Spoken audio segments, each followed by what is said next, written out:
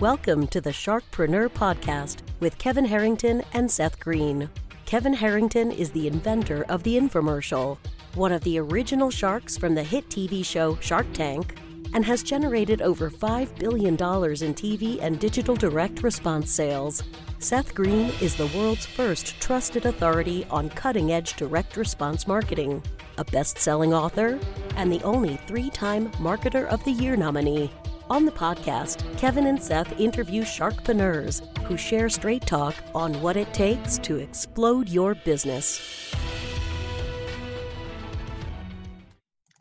Do you want to become insanely successful? Do you want to be the go-to guru in your industry? Do you want to be talked about for all the right reasons? For over 40 years, Kevin Harrington has helped people just like you become significant influencers. Now he's broken the process down in the Key Person of Influence Roadmap, and it's yours for free.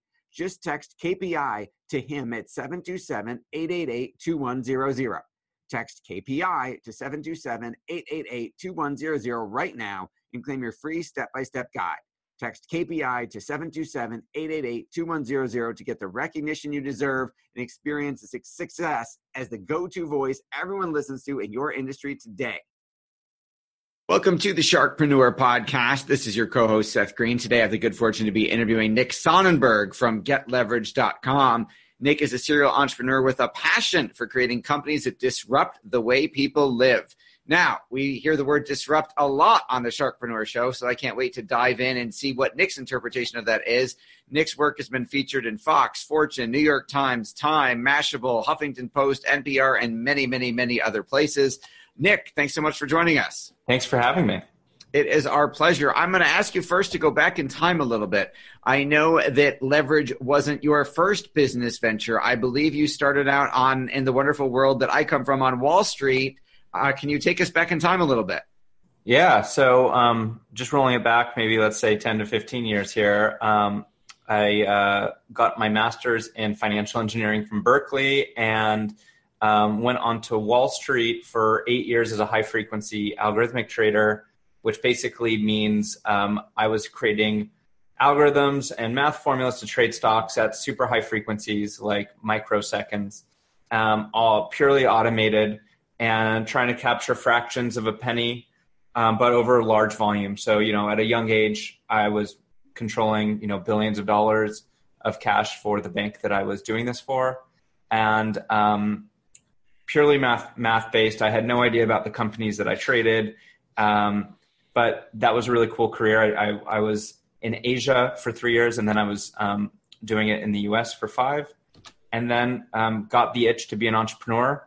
I went on a vacation with one of my friends. I didn't even know what it meant, and I always thought that I had the coolest job because, millionaire by mid-20s, 16 computer screens at one point, managing billions of dollars.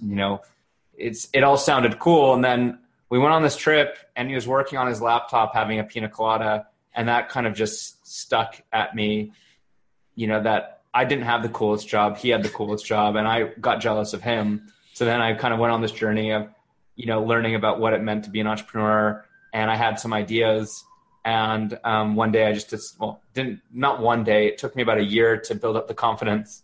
And then one day after a year, I took the leap and launched a startup called Calvin, which happened before Leverage, which was basically still in the productivity space, but it was a way to make plans more efficiently. It takes about 7.2 back and forth for 2 people to find a time to meet. So I was kind of helping to solve that problem. And then during that process of doing Calvin, I had to experience hiring people off of these platforms like Upwork and Fiverr. And I found out how painful it was to hire freelancers. And there was this opportunity that arose. A large virtual assistant company went under and was having dinner with my ex-business partner. And we brainstormed what's missing in the market? Why did this company go bankrupt? What were my pain points with having to use these platforms for Calvin?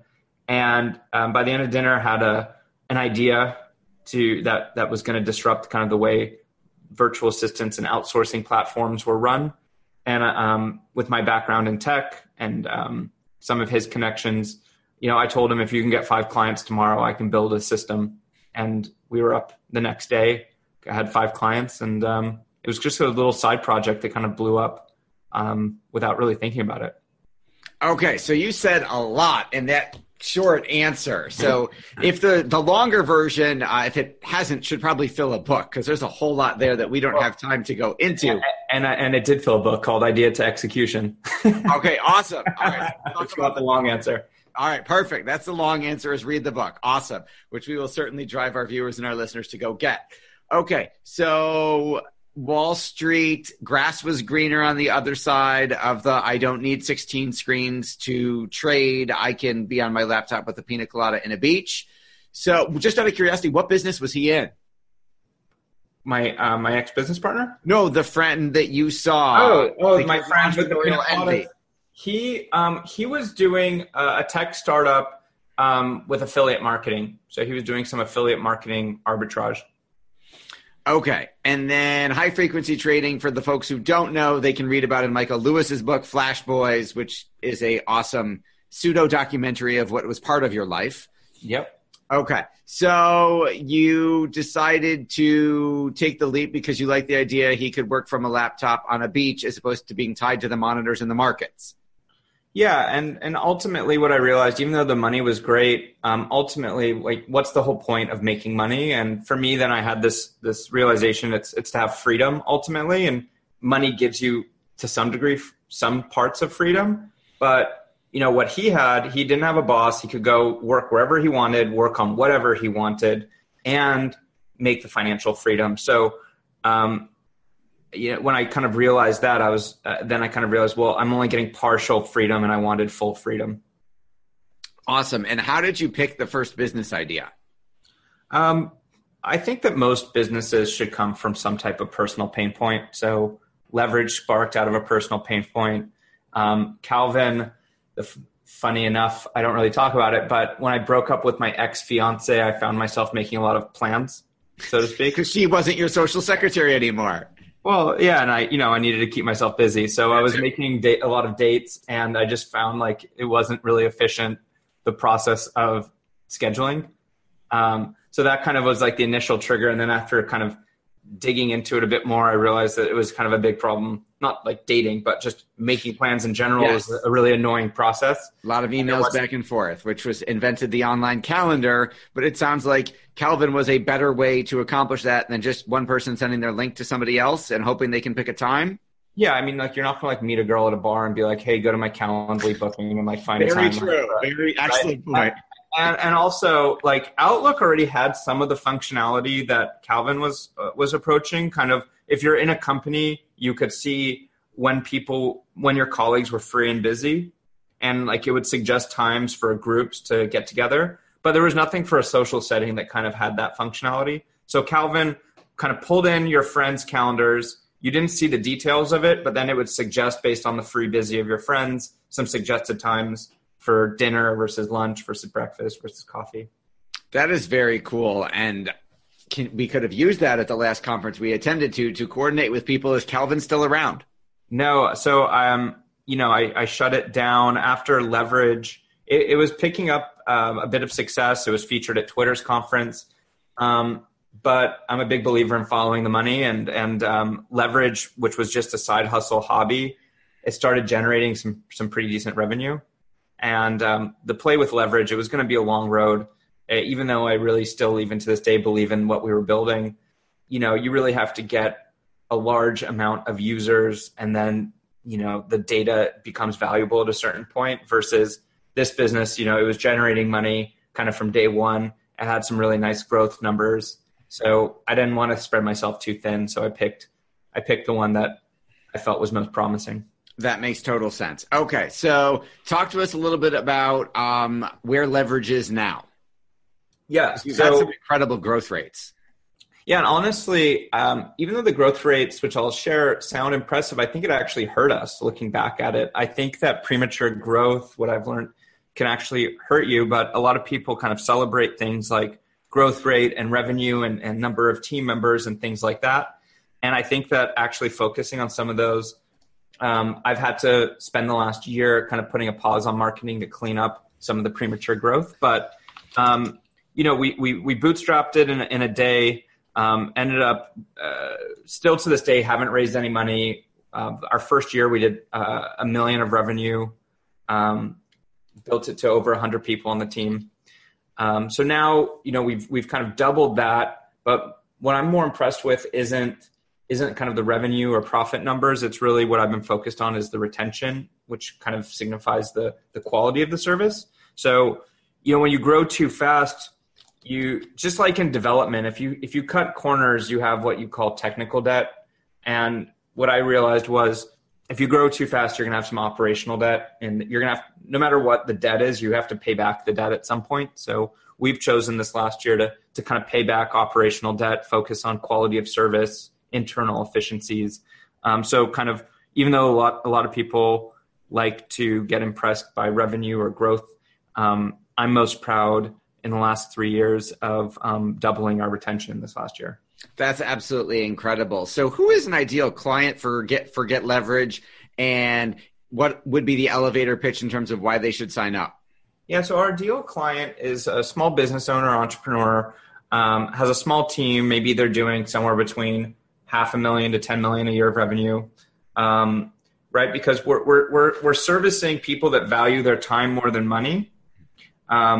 And what we do is we make it really easy for entrepreneurs and small business owners to scale their team in a cost efficient and overall just a really efficient way. So instead of making the commitment of a W-2 employee or going to one of these platforms like Upwork or Fiverr where you have to sort through hundreds of thousands of freelancers, we just make it super easy with no commitment, month to month.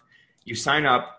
Well, actually, there's a minimum commitment. So you commit to at least $300 a month of service that resets. So if you don't use $300, you lose it. But we give you this team of 100 vetted people, copywriters, designers, sales funnel experts, people to document and automate your processes, book your travel, build you a website. Literally, so anything that falls into the buckets of admin, marketing, operations. And we give you this team of 100 vetted people. So one, we make it really easy so that you're not sorting through, tens of thousands or hundreds of thousands of people. Two, we help with the coordination. So when you're on these websites, you typically have to hire multiple people. Like if you want to build a website, you need to have a copywriter for the copy, a designer, a web developer. So we have all the people under one umbrella. So we handle all the coordination.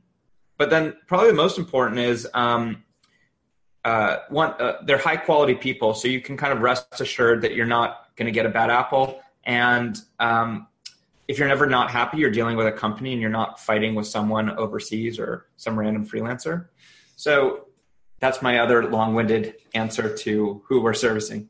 Okay. We have a friend and client in common, Sally Hogshead from Fascinate. Are you allowed to talk a little bit about what you were able to help her with?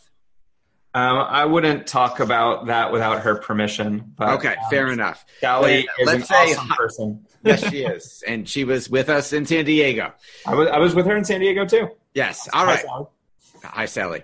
All right. So let's talk about a hypothetical case study. Sure. Or someone you do have permission to discuss. I can talk about myself because I'm a client of the service myself. Perfect. So what did you use your service for and how did it work? Right. So the reason why we're called Leverage is I'm trying to find ways for people to get more leverage. So where can you invest a minimal amount of time and get some output that would have taken a significant amount of time?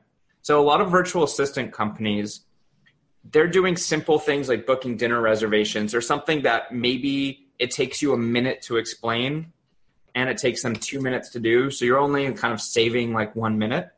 So I'm always trying to identify or the best tasks that our clients do or where can they kind of invest a minimum amount of their time and money, but get something where they're getting a high return. So for instance, when I'm in a taxi, I will use the audio recorder on my phone to brain dump content. So I'm a writer for Inc. So in the taxi, I'll, maybe just brain dump 5 or 10 minutes in a time period where it's low productive time. Like in a cab, I can't use my laptop and stuff. And then I'll just send that to one of the ghostwriters at Leverage. And next thing I know, I have a Inc. article published and posted on all the social media, right? sometimes I even take that to the next level, and I'll just have an idea for a topic, and then I'll introduce the ghostwriter to the subject matter expert, and then they'll create the ink article. So that's even like more leverage than the audio recorder, because it only takes me 30 seconds to do that intro. So things like that are things that I like. I give talks, so I'll have them design the presentation and PowerPoint slides for talks.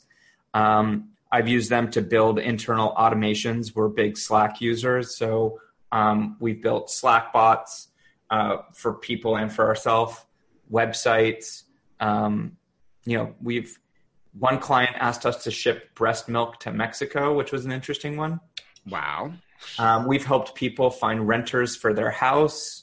But typically we're becoming a little bit more business focused. So we're doing like a lot of launches, like book launches, course launches, marketing strategy. We do a lot of podcast production. I have a podcast, the Leverage podcast that they produce. Books. Those are great examples. We've done some books as well. Awesome. It sounds like a fascinating opportunity. We will certainly take a look at it for our own business and drive our listeners and viewers there as well. Where is the best place for our folks to go to learn more about Leverage and, of course, to get a copy of the book? So the website is getleverage.com. And upcoming, I have a new book coming out called Come Up for Air, which I'm really proud of. I think it's going to change the way teams within companies operate. It's really about team productivity rather than individual productivity, and meant for the team member and manager, not just the CEO and founder. So that new book's going to be coming out in the next few months. The first book is called Idea to Execution. My podcast is the Leverage Podcast. And those are the ways to find me at getleverage.com. Awesome. All right. This has been Seth Green here with Nick Sonnenberg. Nick, thank you so much for joining us. Thank you very much. Thanks everybody for watching and listening, and we will talk to you next time. Do you need money to fund your idea, product, or service? Are you ready to take your business to the next level, but need capital to get it done? Kevin Harrington has heard more than 50,000 pitches and knows how to help you make the perfect pitch to get the funding for your entrepreneurial dream. He's distilled the process down in his perfect pitch cheat sheet, and it's yours for free. Just text PITCH to him right now at 727-888-2100. Text PITCH to 727-888-2100 right now and claim your free perfect pitch cheat sheet. Text PITCH to 727-888-2100 to start funding your dream today. This show has been produced by Market Domination, LLC. To discover how you can have your own show completely done for you and turn it into a real published book and become the authority in your marketplace, go to www.marketdominationllc.com/podcast offer.